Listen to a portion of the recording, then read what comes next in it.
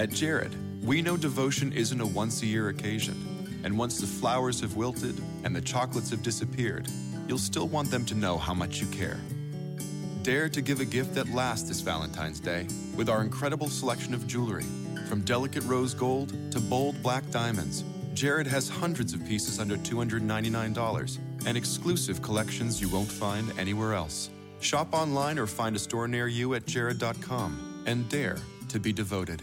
Hello, everyone, and welcome to another edition of Troy Nunes is an Absolute Podcast. I'm your host, as always, John Casillo. With me today is Dan Lyons. Hello, everyone. Happy NBA Draft Week. Although, for the first time in a while, this is a pretty Syracuse-free NBA Draft Week. Yeah, I am. I think I'm excited about that. I think a lot of others are, too. It's not that, if Tyus Battle was in, I would have been, optimistic, and I would have been very positive about his chances to get drafted and very positive about, my hopes for him in the NBA. But obviously, since he's not in, we can be a little bit more kind of casual viewers, at least from a Syracuse perspective, and just worry about the fact that, we could be a top 15, 20 team next season, and then just focus on, next year. That'll happen when it happens. There's a lot of players that could get picked on this year's roster. And we get to kind of focus on, at least for Dan and I, our NBA teams, and what they may or may not screw up this year, as they are usually a comedy of errors. Our NBA teams, which always do so well. Actually, I would say on on draft night, the Nets have actually fared pretty well with what they've had. The problem is they were dealt with an unwinnable situation a couple of years ago.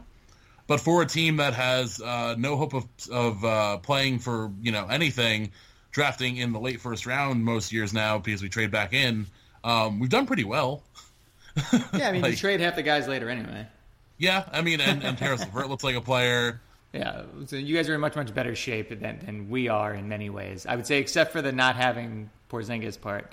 But all the other parts, I'd say you guys are in good shape. Although, the Dwight Howard thing, I think the Dwight, all right, it depends I get on why. what. Yeah, it was a no-brainer because the Mazdov contract, which we took on just because we were like the dumping ground for bad contracts that we could, get picks and stuff in return for, was really, really bad. Dwight is not going to be there past next season. I don't know how much damage he's going to do in the season he's here. And my only concern is that it's going to prevent Jarrett Allen's development at center because he can't really play anywhere else. So as long as Dwight isn't taking his minutes or causing major irredeemable issues, which may be the case because he can't stay on a team for more than a year now. It's locker room poison. Yeah. The problem is I don't know. I think the Nets have done a pretty good job of establishing some kind of culture that they are, building towards when they can eventually compete again, which because of this trade looks like it might be after next season because they have 2 max spots and will start to get their draft picks back. So I guess it's a real test to see how bad of a locker room player Dwight Howard is. Yeah, and I think it's an even bigger test just because of how young the team is.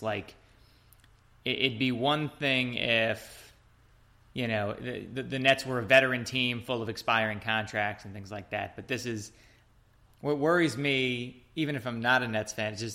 It's a young, impressionable team that Dwight could really kind of lord over very quickly. A lot of these kids watched him growing up. And that's my one concern, I guess, for the Nets is what happens if Dwight infects this locker room anyway. Yeah, that wouldn't be ideal. The other locker room veterans are Jeremy Lin, a pretty good locker room guy, but was hurt most of last year. D'Angelo Russell, another interesting locker room guy. Yeah, he's definitely a locker room guy, among other rooms, unfortunately for some of his former teammates. Although that former teammate's having a good week, so man, what happens when D'Angelo gets into a personal matter with Dwight Howard? Yeah, that's something. I actually didn't realize it. I didn't think about till just this moment about what the ramifications of a locker room with Dwight Howard and D'Angelo Russell is. So yeah, that's fun.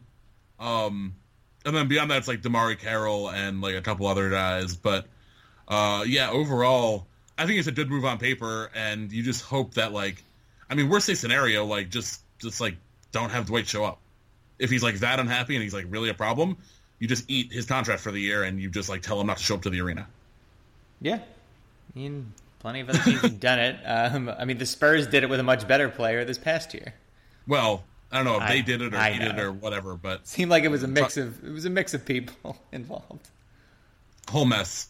And now he might get traded by tomorrow. I don't really. It seems like too quick a turnaround, but I mean, if they want to get some kind of NBA draft return, they obviously only have so long. And we didn't expect Jimmy Butler to get moved on draft day, and he did. So the NBA draft is wild all the time, and it helps that it's one night. So yeah, I'm very excited just as like not a neutral observer because I have the Nets, but the Nets draft, is going to be what it is. They're picking. I don't even remember late in the first round. Other than that, though, it's going to be pretty nuts, and it seems like we have an idea of what the top three looks like, but beyond that, it's like a whole mess. I don't even think we have an idea of the top three, to be honest. I feel like Ayton's going to go first. I feel like Bagley is moving into the number 2 spot. It sounds like Bagley and is just like kind of, for whatever reason, embrace Sacramento more than any other prospect, which is that he didn't outwardly protest going there. So it sounds like he's probably the guy at number 2, which is a little weird. Although there were the pictures of Luka Doncic and Vlade Divac that surfaced like a couple days ago. And then the Hawks sounded like they were in a Doncic, but now it sounds like they might trade back. I just saw a thing where they might trade back, and they're targeting Trae Young, which seems like a weird, dumb move, maybe. I mean, I don't know what the hell the Hawks are anymore as a franchise. Like, imagine being a Hawks fan like 4 years ago, seeing what was coming together, and then looking at it now. I'd be at a loss. It's tough because I think what they ended up doing was super pragmatic in terms of like they knew their window was pretty much shut after that 60-win year, and instead of like trying to prolong it and just dropping down to like, oh, now we're the 5 seed, now we're the 7 seed, they just like blew it up. And a lot of other franchises aren't brave enough to do that. The problem is that for whatever reason, Atlanta has never been a destination for free agents, even though NBA players seem to love it there, and a lot are from around there, or at least from the Southeast. And it just, it's not a great fan base. It seems to have more going for it, like on paper, than it actually does in practice, and that makes it very hard to like. That's like the other side of the tanking thing. Like tanking sounds really, really smart in on paper in a lot of cases, but you never know that you're going to actually get back because the NBA can be such a crapshoot, and at the end of the day, so few franchises are consistently good, and it's like the same 8. Yeah, I know. I was looking at like NBA Finals results on Wikipedia today for some reason. And if you take a glance at how many teams have won, it is a very short list of those who have won more than 2. It really is the same teams over and over again. Obviously, Golden State decided to throw a good 40 years of futility in there for good measure. But everybody else in that top group has been good or something near good for much of their respective existences. One team that has not would be my New York Knickerbockers, who might just screw this up again. All they had to do was stick around at number 9 and pick whichever perfect fit of Mikal Bridges or Wendell Carter ended up falling to them miraculously, and instead they are trying to trade up to number 4, it seems, because Memphis wants out of that spot because Memphis thinks it can contend right now. That seems weird, especially in the West. I really don't buy it for them. It seems like there's more up there. There was a rumor I saw bouncing around that maybe Doncic has released a small group of teams that he really wants to play for, and that's scaring some of the smaller market teams off, hence why teams like Atlanta and Memphis might be trying to bounce out. Dallas seems pretty locked in on Mo Bamba at number 5, assuming he gets to them, but given that Bamba and the Knicks had a meeting, I think it was today or yesterday, it seems like the Knicks are interested in Bamba. I hate that because from a spacing standpoint, it just doesn't make any sense with Kristaps Porzingis.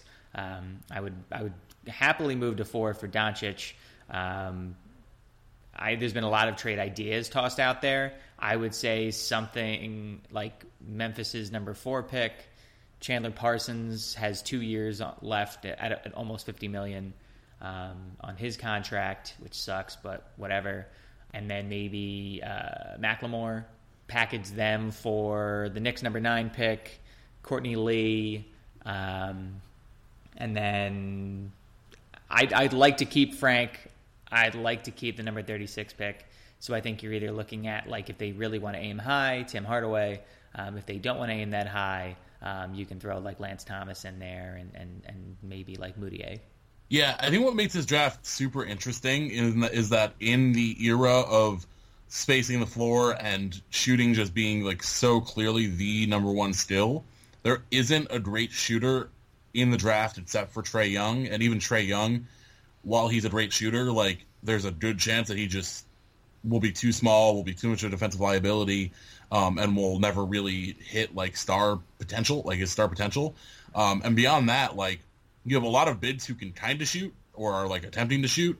You have Doncic, who's not like, you know, he profiles more of he can shoot the ball from the outside, but that's not like his number one thing. So it's just really interesting to see these teams try to grapple with like what their needs are and what they want or how they want to fit players in. And it'd be a lot easier if there was just like a Klay Thompson here for some of these teams, or right, someone else who's like number one thing is like, all right, he's going to shoot 40%, and then you can just like put that down.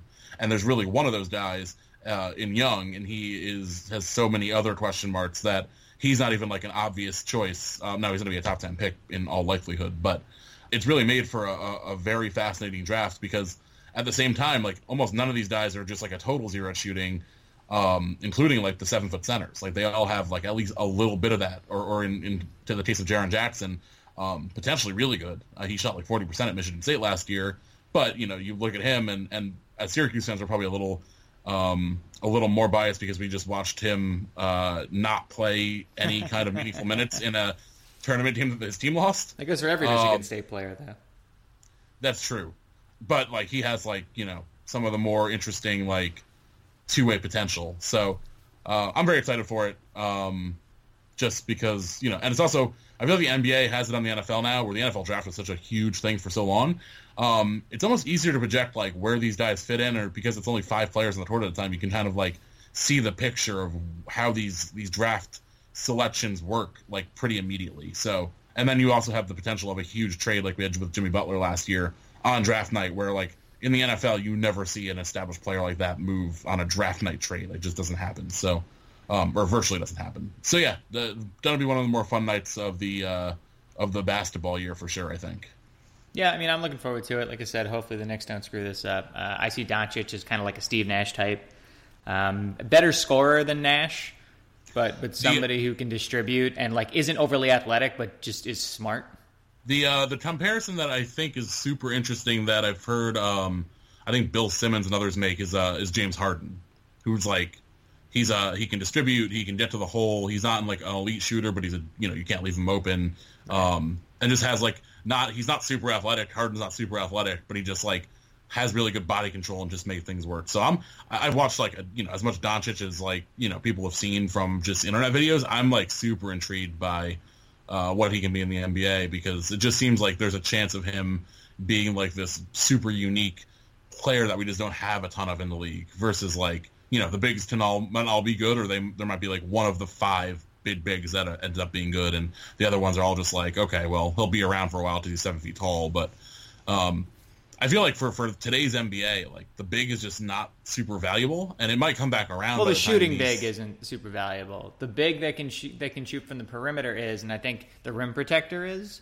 But I think as far as a big, like Enes Kanter style big is not valuable in today's NBA. I mean, that's why Chandler Parsons is getting thrown in as trade bait. That's why like the league's changed so much in the last couple of years. Like, You need range, and you need to be able to defend inside. If you can do those two things, you are suddenly a very, very valuable commodity. But if you're just one of those, like, I'll put up some garbage 18 and 11, but I'm otherwise like crap on defense, like there are a lot of guys in the NBA who can give you that. Yeah, it's like there's not that there's no role for them, but like Clint Capella is like a breakout player. He's probably going to get like if not a max deal, close to a max deal from Houston soon. I think he's up. He might be up this year. And it's like a key part of that team. But if Clint Capella, knowing what we know now, was in this NBA draft, like, would he go first if you just knew exactly what he was at this moment? I don't know that he would.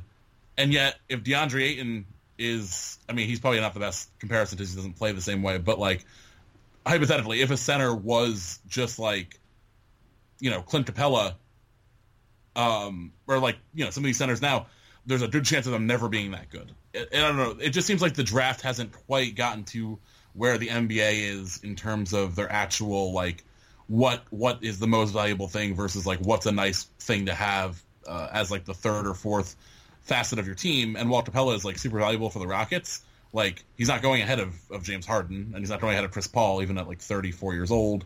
And he's not, you know, he's probably ahead of Eric Gordon, but it's probably not as much as people think in terms of, like, importance. So it's just interesting to see, like, the value put on these 7-footers who, you know, are definitely more skilled than they used to be, but, you know, without them being, like, you know, these elite shooters and also rim protectors, which a couple of them, you know, could turn into. It's just interesting to see, like, 4 of the top 5 picks might be 7-footers. Yeah, definitely weird. I feel like next year and the year after, I feel like you're looking at, you know, players who are probably going to profile much more like the kind of guy I was describing, somebody who is more of a, you know, real inside-outside game, 7 feet, can rebound, can block shots, but their big value is providing just an absolute nightmare for opposing defenses. I think, I guess, looking at what, you know, going back a little bit, looking at what Doncic is, I think he's one of the more can't-miss guys in this draft, if only because I think his absolute floor is like Tony Kukoc in his prime. And, like, I'll take that going away, especially if it's the Knicks, for a team that really has struggled with guard play. I think, you know, what you talked about before, all the wings in this draft and it really is like a very big man and wing-heavy lottery. All the wings in this draft are like slashers for the most part. Like, they're not guys who really excel hitting from outside, you know, Trae Young being the exception. I am very curious to see what Colin Sexton could do when he's not the lone option on a team, admittedly, but I really hope that team he gets that opportunity for, again, is not the Knicks. Yeah, I've seen Sexton a little bit, like, penciled in a little bit for the Knicks, but it just doesn't seem like he makes a ton of sense next to Frankie Smokes. Like, I like Colin Sexton a lot. I think he'll probably be a better shooter when he's not, you know, literally the only major option on his team, but he doesn't have that skill yet. And, you know, there's a good chance he'll never be like a plus 3-point shooter. And I don't think you can have an NBA team that at this point that doesn't have at least one like really ace shooter, even though there's a chance that backcourt would be like really, really good defensively. Yeah. So I don't know if that makes like if that's a great fit, but it could happen because it could just be like, you know, the Knicks might just have him as like best guy available and but so many teams still draft like later. That. Yeah, I think it really depends on what your situation is. I almost wouldn't blame the Knicks because Kristaps is likely going to be out for a lot of next year, if not all of next year, and in that case, like, just load up on talent. But yeah, I'm really not sure what. I don't know. The Knicks are in like a really precarious spot. I feel like if they could move up, it would behoove them, but it's probably not worth the, you know, whatever they would have to give up, and it's not like they have like a ton of assets that they're going to be willing to move anyway. Yeah, I mean, and that's the big thing. Like, if they trade with the Grizzlies, I would only want to do it for Doncic, not Bamba. And again, like, sure, you get out from under like a couple years of Courtney Lee at like over $10 million a year. Maybe you get out from under Timmy, you know, hanging out in like the $14-15 million range a couple years out. That's great. But, like, you still have to take on Parsons for 2 years, and, like, it's not exactly going to be easy to ditch $25 million, you know, in 2019-20, you know, when you definitely don't want him on the court anymore, and you really need to move that salary if you want to make any sort of, you know, bigger leap next year when Porzingis is probably at 100%. That all concerns me, but again, that's kind of life with the Knicks, unfortunately, and I should be used to it, and most other Knicks fans should as well. Yeah, you would think you would just kind of assume the worst at this point. I mean, I think most do. Yeah, I very much do. That's why I'm fully preparing for us to draft like Trae Young or some BS, and just not. And we're either going to make the trade. We're going to make the trade, and we're going to throw in like Frank in the 36th pick as a kicker, like just because. Or, if you traded Frank and the 36th to that Trae Young, that'd be really, really funny. Yeah, but we do it. Like, see, like that's the thing. Like, you're thinking about it. You're going, oh yeah, the Knicks would do that. I can't rule it out. No, like it would be Lee, Frank, the 36th pick, the 9th pick, and then like they'd toss in like Moutier too, like just to like add insult to injury. Not like I love Moutier or anything, but that does seem like the type of thing that the Knicks would just love to do to their fans, as they actively taunt and hate their fans more than most teams I've ever seen. That's what happens when you have James Dolan.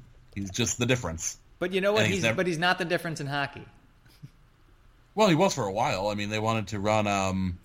It was for a long time. The Rangers weren't like killing it. Yeah, but I mean, a lot of that just because they bought too far into veterans. Like, then the first lockout allowed them to like kind of hit a hard reset. So, admittedly, like he's kind of surrounded himself with smart people and just stayed out of it. And the Rangers, until last year, did pretty damn well with him staying out of business. It's also probably, and I don't know this for sure, but I've always gotten the sense that he cares less about hockey than basketball. Well, he knows absolutely nothing about hockey. And I mean, I don't think he knows anything about basketball either, but he probably thinks he does. Yeah. And also, he doesn't have like the weird like Isaiah Thomas infatuation floating around in hockey, like which is just one of the most mind-boggling things in sports. That doesn't ever totally go away. Nope. Got nothing for you there. Before we hit halftime, figured talk a little bit about Syracuse for once, that sort of thing, and where they could potentially. Actually, no, you know what? We won't talk about where they could potentially go bowling because I think we're way too far out. Why don't we talk a little bit about the basketball tournament? Since Boeheim's Army got some sweet new jerseys from Puma, and B, I'm intrigued by, but I don't want to see it at the NBA level. I'm intrigued by this Elam ending thing that the basketball tournament is implementing for the entire thing this year. Yeah, I remember hearing about this. I don't remember where, but like probably a year and a half ago on a podcast. I think it might have been like the 538, one of the 538 sports podcasts that doesn't exist anymore, or it might have been Hang Up and Listen, like one of the more like intellectual sports podcasts. And it was super intriguing then, and I kind of forgot it was a thing. I mean, it wasn't really a thing; no one was like using it, but I totally forgot they had tried this for the play-in games of the tournament last year. Yeah, I don't know if this is like a thing I would like to see college basketball or the NBA go to, but I'm really, really interested to see it play out in like something I kind of care about, like this. Yeah, I mean that's the thing. Like I kind of care about it, and it's such a novelty tournament. Like I don't really care enough to like protest about it. I mean, and let's see how it works. I don't think it's ever going to be implemented past this tournament. So yeah, why not give it a shot? I know a couple commenters were vehemently against, if only because they felt like it changed the dynamic of the game in the last 4 minutes. I would counter to them, like, then do you also hate college football overtime? Because that also changes the game in the final minutes. I mean, and the current game changes the game in the final minutes when you have fouling. Like, right, which this actively tries to get rid of. Yeah, I mean, it's yet to be seen how it impacts, like, team strategies, but it encourages you to, play to score and play to win versus, like, trying to run out the clock, which, I don't know, I think you do lose a couple things. Like, we saw some pretty thrilling overtime in the tournament last year with Syracuse, with the Boeheim's Army team and others. I don't know. Have we, like, crunched numbers to see how it would have worked out with the, like, how far we were back with in the huge comeback game last year? Like, I don't think we would have been close enough to... Yeah, I don't think we would have been close enough. But, like, I don't know. It just seems kind of fun. It creates a buzzer beat. Like, people love buzzer beaters. Now you've got one on every single game.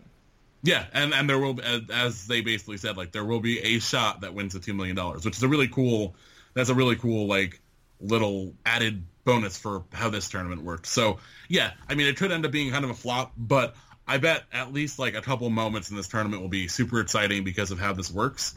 And at the end of the day, I don't think it, like, creates any huge disadvantage for either side compared, like, any more so than, like, a normal game is. And you probably have fewer games that end in a super boring fashion because there is this, like, kind of, race to the finish implement versus, like, teams up 20, they're going to dribble the ball out.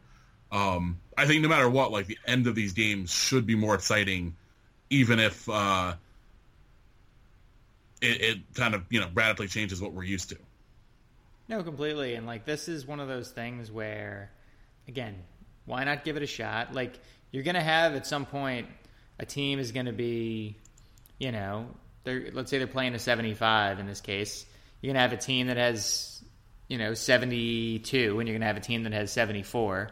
And the team that has 72 is just going to have to really just jack up threes, and until they potentially hit something. Like, I don't know. I don't mind this setup as much as a lot of other people seem to be like, vehemently opposed to it and just can't stand the idea. Again, like look at college football where you literally switch from playing checkers to playing chess, or actually more like vice versa.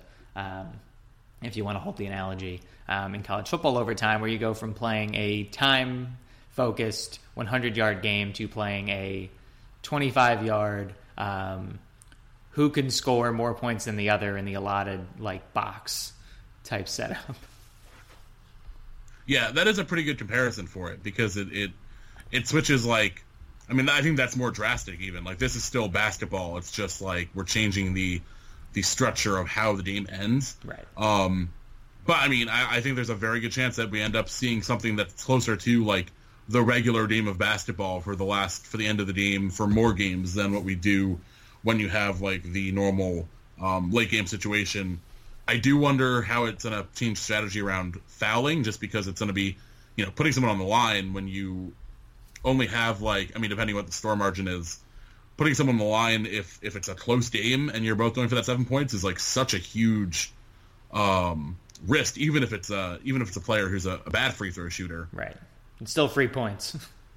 Yeah, if it's 2 or 3, yeah, if they knock down both, you're potentially giving away what's the fraction there, 29% of the total that they'll need to get there if it's a tie game with a 7-point margin. Right. Yeah. So I'm definitely I'm interested. I'll be watching because this tournament's always super fun anyway. I don't think this will affect that negatively in all likelihood, and if it does, then we'll just never hear about the Elam finish ever again, and that's fine. It's worth finding out about. No, I completely agree. This seems too interesting to pass up. It was a good article by Zach Lowe, but I don't love hearing Mark Cuban and Daryl Morey hanging around going, "Oh man, I got to see this." I want to see this for the NBA. It's not happening in the NBA. So let's remove that part because it's unrealistic. Yeah, and I think in all likelihood it was more that for those two guys, I'm not surprised that they're intrigued by the idea. Right. Most higher ups in the NBA are not Mark Cuban or Daryl Morey in terms of being forward thinking and embracing something like this. And I don't think that they were necessarily pushing for this to be the new way we do things. I think they just enjoy weird stuff like this and will like to see the sample size of data here. Yeah, that doesn't surprise me.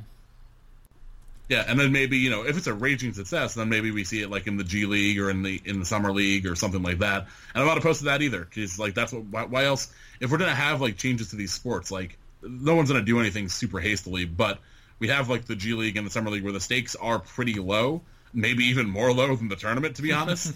At least on a team by team basis. So why not check something cool out that might be a great no way to do this versus what we have now. And it's not like the NBA doesn't acknowledge that the fouling is an issue at the end. It's a talking point every single year. So I think we're nowhere near this becoming the way people play basketball anymore. But who knows? Maybe we all watch this tournament and it ends up being the coolest thing we've ever seen. Yeah, I'm hoping for it. Also hoping for another Boeheim's Army Final Four appearance. So yeah, and now that we've talked about this for however long, we should probably explain this, assuming not everyone knows what it was. Basically, at the is it under 4 for the tournament? It's at the under 4 timeout. They look at the scores and they add 7 to the team that's in the lead, and that becomes the mark to hit in terms of the end of the game. There's no clock anymore. There's still fouling, obviously, but so it allows for the team in the lead, if they continue their strong play, they'll close out that 7-point gap pretty quickly and hit the mark. If they don't, it allows for the other team, if they get hot shooting wise, be able to come back without the hindrance of the clock running down and things like that.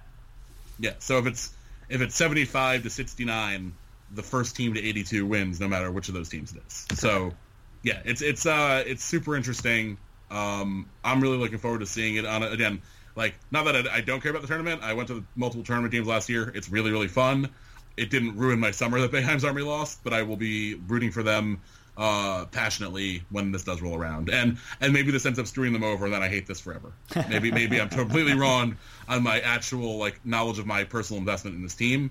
But we will find out. And as a Syracuse fan and a Mets fan, I know that's a completely different sport, but it still applies. That may very well be the case. In all likelihood, I will hate this rule by the end of the summer, but we'll find out. Yeah, I'm cool with it. Speaking of things that could end up frustrating us, Dan, what were you drinking this weekend? I actually, are you anticipating me being frustrated with my drinking choices? I mean, maybe. I think it's more just the stress of things that drives you to drink. Fair. I had a pretty good, as promised, I had a pretty good weekend in terms of beers. I'll just go through the highlights. I went to Dinosaur down by me here in Harlem, Dinosaur Barbecue. Had a Forever Ever by Other Half, which is a really solid session IPA. I've had that a decent amount recently because it seems to be popping up a lot. Another bar, I had a Wrench New England IPA from Industrial Arts, which is in the Hudson Valley. I've talked about them before. Definitely one of the better breweries that I've kind of gotten into recently, especially here in New York State. Everything I've had from them has been quite good. This was no exception. I had a Ground Loop Sour, which was a collaboration from Two Roads and Stillwater Artisanal, which was really delicious. I enjoy most of the things that both those breweries do, so this was not really a surprise. And then I had a John Blaze from Iconic Brewing here in New York, another New England style IPA, a little drier, definitely pretty citrusy. And then I had definitely the best beer I had this weekend at a new really cool beer bar in Central Harlem called Harlem Hops, which I talked about that I was going to go to last week. I went. The Woods and Waters from Maine Beer Company. Anyone who's listened to us a lot, anytime Maine Beer Company comes up, you can be pretty sure that it's fantastic, and this really was. It was a really, really delicious IPA. They use all local ingredients down to the barley and the wheat, and I'm not sure what the hop profile was on this, but just one of the best IPAs I've had in a long time. And then something different, since it was a very IPA heavy weekend. At the same bar, I had the Fire Islands Isla del Fuego. I wasn't meaning to celebrate Metzito's win over Germany, but I did with this Mexican-style lager, which was really a really, really delicious version of a Dos Equis. It's definitely a Mexican lager, pretty ambery, a little bit of lime, but all the spiciness and those kind of flavors were really enhanced. So I enjoyed that a lot more than I thought I would. And I hadn't had anything from Fire Island Brewing, which I assume is Fire Island here in New York. Yeah, so I hadn't had anything from them before, and that was a pretty good introduction. Cool. Quite the extensive list. I'm going to see if I can keep things succinct on my end, but as I mentioned last week, headed to the LA Beer Week Kickoff Festival downtown, so ended up trying 32 different beers. Actually, for my own survival, I actually started pouring some stuff out after a few sips if it was on the heavier side, just to again stay standing by the end of the day. Some of the things I had, Celador from out here in LA, and all these things are pretty much LA breweries or close to. Had a Clockworks barrel-aged Saison. Modern Times from down in San Diego brought a Llano del Rio, a beer that they made especially for the event. It was a pineapple milkshake IPA that was really good. Black Tuesday red wine barrel-aged from the brewery was super good. I've had a lot of different Black Tuesday variations. I had yet to have the red wine barrel-aged version. That one was super good. Funkworks from out in Boulder Actually was there with Stone Distributing, because they distro for them. They brought a Raspberry Provincial sour that was super good. Other things, Cellar Maker from up in San Francisco brought Hop Slang, an IPA that I had from them, as well as a Radio Edit Pale Ale. Highland Park, I had a bunch of stuff from them during the day. They had Twice Pinot. I think that one was a Saison. Had Past Future. It was a New England IPA from them. Drake's brought a really, really good Flanders Red, Cultured Chaos. Drake's from up in NorCal. Beechwood Blendery had their Frambique. It was a Lambic style. Sorry, there's just way too many things here. I had a couple beers from Monkish while I was there once the lines died down over at their booth. Unfold the Scroll and Simpleton, they were both double IPAs, both New England style. Firestone Walker had a Hookahcito hazy IPA with coconut that was pretty good. Also had Patrick Hazy, which is just more fun for the name than anything else. Other things I had, Highland Park had another hazy IPA, it was called Bad for Business. I also had, probably the highlight of the day was Highland Park's J. Griffith. It was an imperial stout made with some local coffee. Super, super good. That was 12.5%. I had that pretty late in the day. Probably should have poured out a little bit more just for my own well-being. But yeah, it was super good. Definitely enjoyed that one. And then I think I ended off with Broadacres Berliner Weiss with Passion Fruit from Phantom Carriage right over here in Carson. And then when I got home a couple hours later, managed to get through a thing of the Wanderer from Brewery Tureau. Also stopped into Beechwood Brewing down in Long Beach for a fresh pint of Melrose IPA, which is among my favorites from them. So I said I was going to keep that succinct. I did not, but yeah, quite a bit of drinking this past weekend. Hooray for that. I mean, it is summer, so, what else are we going to do? Yeah, it was kind of my big drinking. I felt like that was my last big drinking event for the foreseeable, well, at least for the time being. Kid on the way and all. Can't just go out to beer events and just pound beers for hours on end. Yeah, I guess that's a fair life decision. I figured one last hurrah. My best friend from Syracuse was there, so me and him got to kind of relive college and just drink without much care for repercussions. Always a good time. I'll be down the shore this weekend, so I don't always find great craft stuff everywhere, but hopefully a couple at least Jersey specific things. Since the Jersey scene's been doing pretty well the last couple of years. Nice. Looking forward to that. I'm sure I'll find some local stuff as well over here. But now we move from beer to Mountain West football, Dan. There's it looks like Boise State's back based on everything I've heard this offseason. Yeah, I was kind of looking into stuff for this, hoping to come out with a different conclusion, and instead Boise State's probably going to win the league again. Spoiler alert. Yeah, and I mean that's the thing. Rypien's so good. I think him alone, and just the defense is really good. The offense has just so many skilled players. I'd say most of the players that could get drafted from the Mountain West this year are on Boise State's roster. The coaching's obviously great. Even though it's been a couple quote unquote down years for Boise, they've still been a very good program. They've still out recruited most of the group of five. So from my perspective, it's really their conference to lose, and a lot of preseason top 25 see them kind of hanging around the top 15 to 20 range. And I think if they manage to go unbeaten, given the schedule, I don't necessarily think they can get much past 10. Oklahoma State, a road game there would really be your highlight, but still, you could definitely see the Broncos kind of upsetting somebody's late December, early January.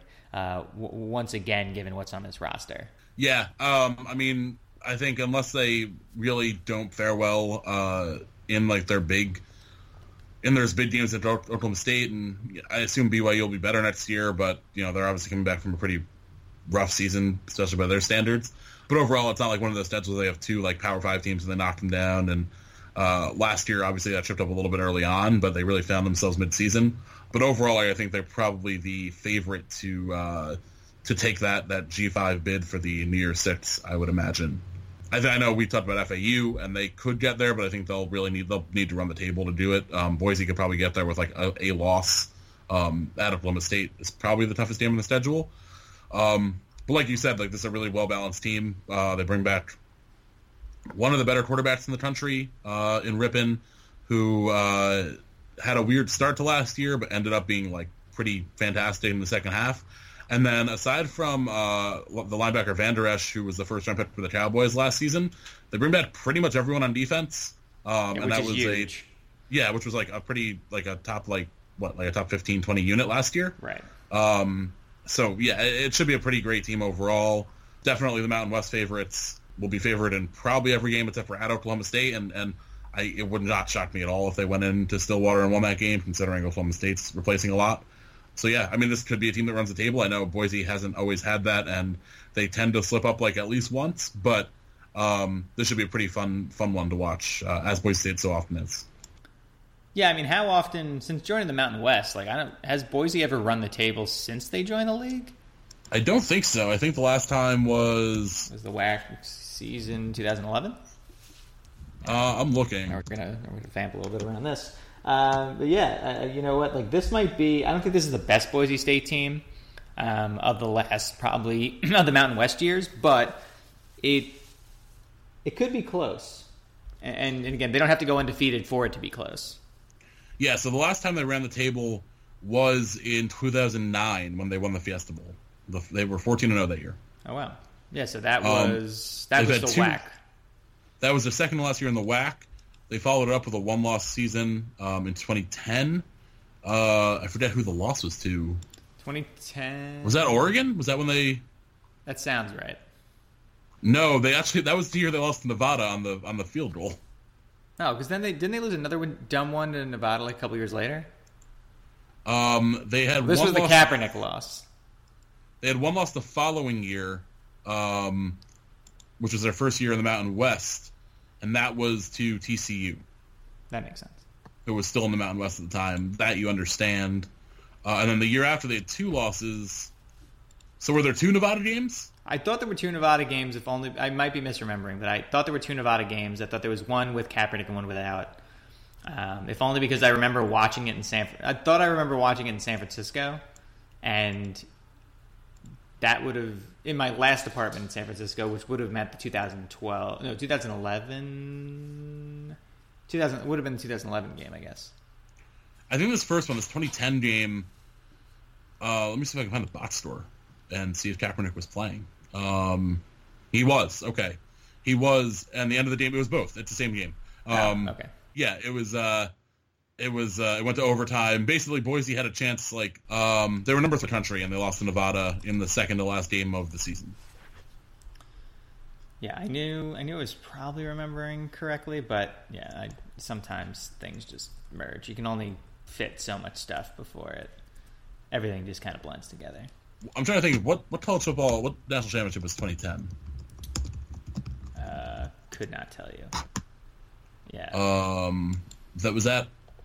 Oh, that was one of the Alabama. That was that was Auburn over Oregon. Oh, yeah. Now I remember. So, would there have been a chance of Boise stealing the Oregon spot? I think Auburn was number 1. I don't think so, because who did Oregon lose to that year? I don't think Oregon was undefeated, were they? They might have been, actually. They were undefeated in conference. Yeah, so I think they were, actually. They were 9-0 in Pac-12. Yep. Pac-10 at the time, only loss, and then Auburn obviously went undefeated. So yeah, they wouldn't have gotten in anyway. No. They would have potentially made the playoff. Yeah, if there was a playoff, Boise State would have made it had they, had it existed at the time, right, and had they beaten Colin Kaepernick-led Nevada. And unfortunately, they did not. That's fine, I guess. I think everyone can kind of deal with that. Although the playoff that year, well, if you go by the final ranking, Stanford would have made it. But anyway, we don't have to go down this rabbit hole. Yes. the alt reality 2010 playoff. That probably doesn't even involve Boise State. Anyway, So we'll get back to the Mountain Division because I feel like, there are other stories besides just Boise. But in the West, I think things get a little more interesting. I think, I'm a part-time San Diego State homer based on my, in-law affiliation there. But a lot of people are still pretty high on Fresno. I still think San Diego State's win this division, to be honest. I think they barely lost the last year. SDSU just does a lot of really dumb stuff at the beginning of every season. I feel like without looking at the results, I'm pretty sure the last 3, maybe 4 years, they've started off really poorly and then kind of righted the ship. Last year, I think the only reason they missed the championship game was just because of the head-to-head loss to Fresno. That was a surprise at the time. Obviously, if you're looking at a quarterback that's not Brett Ripien, Marcus McMaryion for Fresno is probably the guy for you, and he's another one who could potentially have some pro prospects, I guess. But Fresno's really going to be relying on that offense, while San Diego, has a really good running game once again, is going to struggle passing the ball, but if they can run well and play defense as well as they have in recent years, I see that as a better recipe for success than Fresno trying to potentially outscore, a lot of teams in this conference. Yeah, I think San Diego State definitely has the more reputable model, and I'm also a bit spooked by the fact that Fresno made such a monumental jump from year to year. What were they the year before Tedford took over? 4-9. They were really bad. They bottomed out, and then Tedford was kind of an interesting hire because he obviously coached at Cal forever, and it made sense in terms of geography, but it was hard to tell what the upside would be for a guy like that. He was kind of a retread, and they exploded last season. It wouldn't shock me if they took a step back. I haven't poured through the numbers well enough to know if they had some crazy luck last season. Or project as a team that could come back to the pack based on a lot of close wins, versus the San Diego State's just been so reliable over 10 years, and what they're going to be. They're going to play some of the best defense in the Mountain West. They're going to run the hell of the ball. They've now proven it seems like their running game is more of a replicable system than it is just one guy, because we've now had 2 back-to-back 2,000-yard rushers. And I think who's taking over the running back spot this year? Running back's Juwan Washington this time? Yeah, and I think his numbers, obviously, when you had Rashad Penny, who ran for 2,000 yards, he didn't have so many attempts, but I think his numbers were pretty good overall. Yeah, 759 yards, 6 yards a carry last year. Yeah, so it seems like they'll be fine there. So yeah, I would give the edge to San Diego State. I think they just are really proven. Rocky Long's just done such a nice job there. I think that they're probably still a step or two back from Boise, but you would think they could win 9 or 10 games once again. Yeah, I mean, they've just been consistent there, and I've said this numerous times, and so have others. It shouldn't be this hard to recruit to San Diego. Obviously, if the Aztecs get the funding for their near-campus stadium, versus them playing at the San Diego County Credit Union, formerly Qualcomm Stadium, not that close to campus. It's literally impossible to get in and out of that area on a game day. So if they could get a brand new stadium that fit a more appropriate 30,000 or so, they would be benefited quite a bit. Again, it shouldn't be that hard to recruit you to the city. It's more the program, and I think the program is finally lifted itself up to a level where it's very easy to buy in under Long. Obviously, Washington put up great numbers, as we mentioned. He is a smaller back. He's only about 5'7", 190, but they bring back 4 of their 5 starters from last year on the line. Christian Chapman's back, quarterback. That's a team that they don't have to be electrifying on offense to just be consistent, and I think that's going to happen once again. San Diego State does bring back about half the defense. I think at least I feel like they lose a balanced portion. They lose about half the defensive line. They lose 1 out of 3 linebackers, and they lose about half the secondary. So that's replaceable, and it's not as if they didn't get minutes from those other guys. Fresno brings back everybody on defense except for the entire defensive line, and those full unit turnovers. And Syracuse fans will be probably a little worried when we mention this. Full unit turnovers are a lot more difficult to manage and stomach So was the case with SU, replacing their entire linebacker unit. But I think with Fresno, I don't have the sack numbers in front of me, but I would assume, that defensive line really paid a big difference last year. And losing them and the pressure they were able to generate, probably not a great start to them on the defensive side of the football. Yeah, I'm just like, it's just been such a prolonged stretch of success, especially on that end, that I'm like, with those kind of teams, you kind of struggle to worry about them. It's like Kansas State. Like, you kind of know what Kansas State's going to be every year, and they might be like a tick better or a tick worse, but I'm never like super worried about knowing what Kansas State's going to do, especially on defense. Right. Just looking at some of the rest of the league, bouncing back over to the Mountain, Wyoming presents they've become one of the more intriguing programs in the country to me. Not just because, anyone who listens to a podcast named Played Nobody probably hears a lot about Wyoming from Stephen Godfrey, but in general, Greg Bowles just put together something interesting in a place where there wasn't much interesting going on ever. The Cowboys have become kind of fun. Obviously, they hit a hard reset without Josh Allen at quarterback, but most of the defense is back. And I think that was, one of his bigger calling cards for the later years at North Dakota State and the years since he left North Dakota State. I think this team is scheduled difficult in a lot of ways. They host Washington State in effectively week 1. I know they're at New Mexico State in week 0.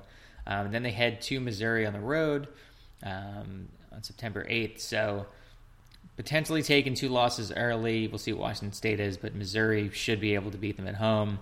They're hosting Boise. They're at Fresno. Far from easy here. They also have, some what would be toss-up games on the road at Colorado State and at New Mexico. So Wyoming obviously going, under a little bit of change, but it does seem like the bones are starting to get there in terms of, a program that can seemingly replace some of its talent, even if not, top 10 NFL draft pick talent. Yeah, and there's also a chance that Josh Allen sucks. I actually believe that. Not at the NFL level. There's a chance Josh Allen sucked at Wyoming. Yeah, the numbers there weren't really that impressive either. No, yeah, so I'm not that worried about them replacing Josh Allen. I know he can make throws and is big and tall, but his numbers weren't great, and. I know, I get why he was an NFL talent, but that doesn't necessarily mean he was great at Wyoming, and it doesn't necessarily mean that what he could do there was not replicable by whoever they have stepping in. I do think they're definitely one of the more interesting teams. I kind of wonder what the impact on them will be with Idaho going away, or going down a level. I'm not sure. I think it might just be more, in my head, and also because you already have such a strong list of FCS powers still in the area, the impact might not be all that much. But it is interesting that one of the only other FBS programs, along with Boise and I guess Wazoo, counts in that whole region going away. I wonder if it opens up a little bit more for Wyoming. Yeah, very well could. I am always curious. North Dakota State decides to jump. Maybe they just get bored of the annual thrashing of everybody that's not like James Madison. But hey, I think Idaho going away could potentially help them out a little bit, and I think Bowles recruited well enough. It's not really that easy to recruit to Wyoming, so obviously he always has his hands full. But he's done pretty well. He can thank Eric Dungey for the reason why he got Josh Allen and got Wyoming some more attention. It always comes back to Eric Dungey. It does, and this one actually does, though. Since Dungey's decision to not go to Wyoming and pick Syracuse is the reason why they got Josh Allen. That is pretty funny. I had heard that before. Where was Allen going to go otherwise? Eastern Washington? I don't know. And we never would have known the legend of future Buffalo Bills third stringer Josh Allen. Christ. All right. I know we're already kind of we're not in overtime yet, but we're getting close. Utah State is just whatever to me at this point. They returned most of the team this year, and I still really don't know what to think of them anymore. If there's no Chuck Keaton, I'm all interested. No. And we got 6 years of him, so. Jordan Love's not bad. Seems like they pass the ball well. It's just like Matt Wells is just like good enough. Like through 6 years, he's 34-32. Yeah, I mean that's probably a tougher job than we think because like it's not like Utah is this huge talent base, and Utah and until last year BYU have both been like really really consistently good, and they're eating up a lot of the the Mormon players, which is obviously an inefficiency I guess you have to draw from. Not that every player in Utah is Mormon, but and then you also have like other programs kind of recruiting in that same kind of area, all the California schools, even Hawaii dipping in with a lot of the guys that, a Utah State might go after. I kind of think that's probably like a tougher job that has been relatively good for a while now than what we think. It's also like, you're clearly the third team and not a big state, which adds in more issues. Agreed. A completely different issue for Colorado State, though. Brand new stadium, seemingly a lot of money being poured into athletics. I really like their just athletic rebrand in general, where they seem to be leaning into like the old school Ram gear. So I'll give them credit for that. But at the same time, like Mike Bobo is kind of hanging on to like promise, and I think at some point like Colorado State's going to need to cash that in, or else people are going to start getting annoyed. Yeah, I think he's recruited quite well. Yeah, very. And he has a really nice, I think Fort Collins is probably one of the better G5 destinations in terms of town, and I think it's a relatively big state school. Yeah, proximity to Denver too. There's a lot to like. Colorado's a relatively in terms of that area. There's a good amount of talent there to mine from. It seems like Colorado State is doing a lot. They're putting themselves in position to try to remain relevant through whatever happens in realignment. I know they were half involved in the Big 12 stuff. I think they're always a name out there. I think it would have to be the Big 12 at this point if they were to move up, and I think there are other schools that are just way more interesting. But I do credit them. They seem to be forward thinking and aggressive. The new stadium definitely shows that. It looks like it's going to be really nice. And they've just been a solid program for a while. It almost feels like Bobo was one of those guys that you expected to try to use this as a jump. He definitely was, because every coach who goes to a Colorado State type program is using it as a jumping board. But it seemed like when he got there, you could kind of see him being there for 2 or 3 years, kind of like McElwain was, and then moving on. And he just hasn't gotten to where he can easily go get another job. But it also feels like there could be a 10-win year around the corner somewhere. So I don't know that that'll be this year. I think the Mountain West is probably just too strong ahead of them, but I'd be shocked if they weren't at least a pretty decent club. Yeah, I'd agree there. So I think that's your mostly unquestioned top 6. I don't want to dive into the rest as deep, but if you had to pick one of the other 6 teams in this league to jump up into that top half, who would you go with? Oh, I think I'd probably go UNLV. I think the offense might just be nuts, and they could win a bunch of stupid games. But they're going to give up a lot of points. I think you'd say the same thing about Nevada. Those two schools are both just totally crazy teams. But Tony Sanchez, we've talked about a decent amount on here, has been just incrementally building that program up. I think he's literally put on gained a win a year, and that team was really bottomed out when he got there. I think they were 2-11. And even last year, you lost to Howard to start the season. Yeah, which was fluky. That was the biggest point spread upset in college football history. Well, there also never should have been a point spread on that game. Yeah, most places you won't get a point spread on a game like that. Yeah, just they're definitely really fun. They would probably need to be a real crash and burn defensive team where they're picking people off and their offense is just kind of unstoppable. But overall, I would be a little shocked if they really challenged at the top of the Mountain West. It wouldn't shock me too much if they were if they had a nice jump up and won 7 or 8 games. That might not be too surprising. Yeah, you know what? Vegas is growing as a city.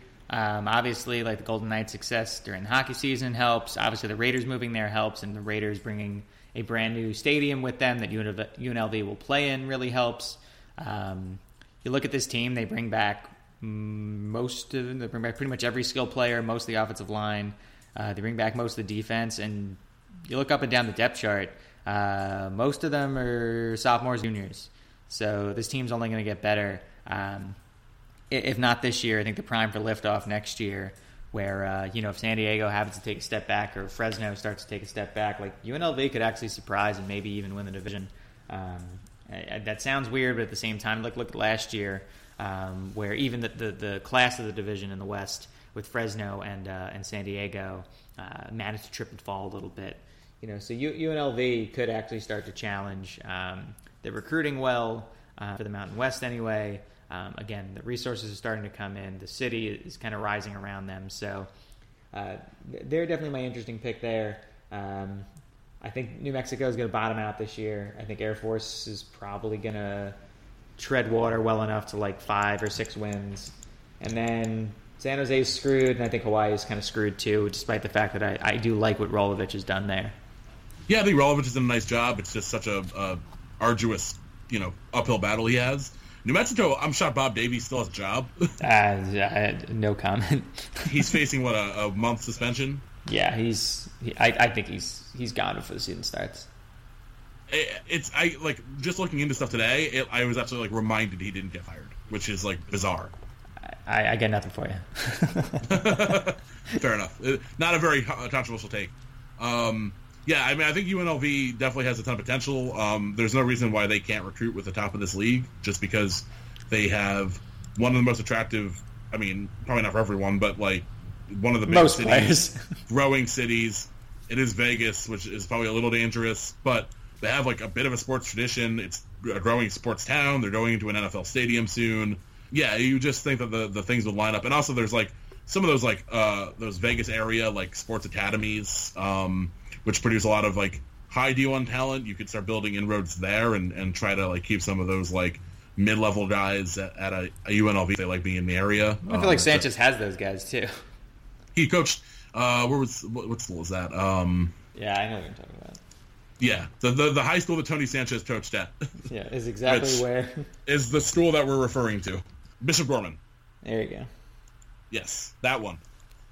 Bishop Gorman produces a lot of high FBS talent, and you would assume there's also some middle FBS talent there as well that he can tap into. And that was that's why the hire was interesting from the start. They went in a very different direction. We've seen a couple of those hires at this level in recent years, and I don't think any of them are progressed enough to really say that they've worked out or they haven't. But at least they're forward thinking, and it's not just we went and hired the defensive coordinator from Utah who was good, I guess, and that's the state next door. Right.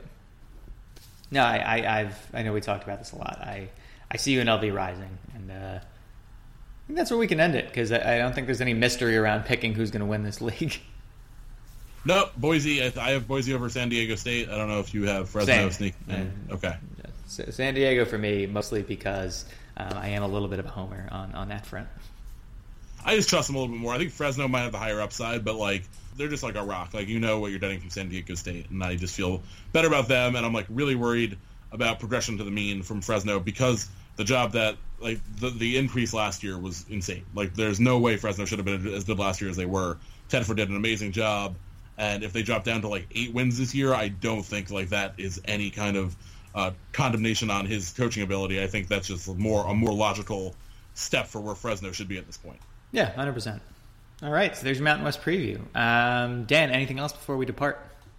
Yeah, I can bring this up now. On August 16th, and I assume I can bring this up because there's a Facebook event now, and It seems fairly official. I will be talking at the Syracuse alumni of Westchester / Fairfield County. They're having a beer tasting and SU football talk with special guest me at Broken Bow Brewery in Tuckahoe, New York, which is in Westchester County. As far as I know, this is a free event. I'll try to get more info on it, and we'll bring it up, down the road. But it's August 16th. We'll be doing mostly football talk. I'm sure I can talk basketball if people are interested in that. But mostly come down, drink beers. It should be a good time. Hang out with some other local SU alum if you're in the general New York City tri-state area. Yeah, so basically just have a real-world version of this podcast minus me. It really is. It's exactly what this podcast is, except for John, and I will be willing to talk about whatever nonsense you want me to talk about. Fair enough. I will mail in a Tulane question. Please do. if anyone's attending and wants planted questions from me, I will be happy to see them. If anyone pulls out cards, I'm just gonna laugh really hard. Fair enough. All right. So that was Dan. I'm John. Thank you, everybody, for listening to Troy Nunes and Absolute Podcast. You can rate, review, subscribe on iTunes, on Blog Talk, and go Orange. Go Orange. At Jared, we know devotion isn't a once-a-year occasion. And once the flowers have wilted and the chocolates have disappeared, you'll still want them to know how much you care. Dare to give a gift that lasts this Valentine's Day with our incredible selection of jewelry. From delicate rose gold to bold black diamonds, Jared has hundreds of pieces under $299 and exclusive collections you won't find anywhere else. Shop online or find a store near you at jared.com and dare to be devoted.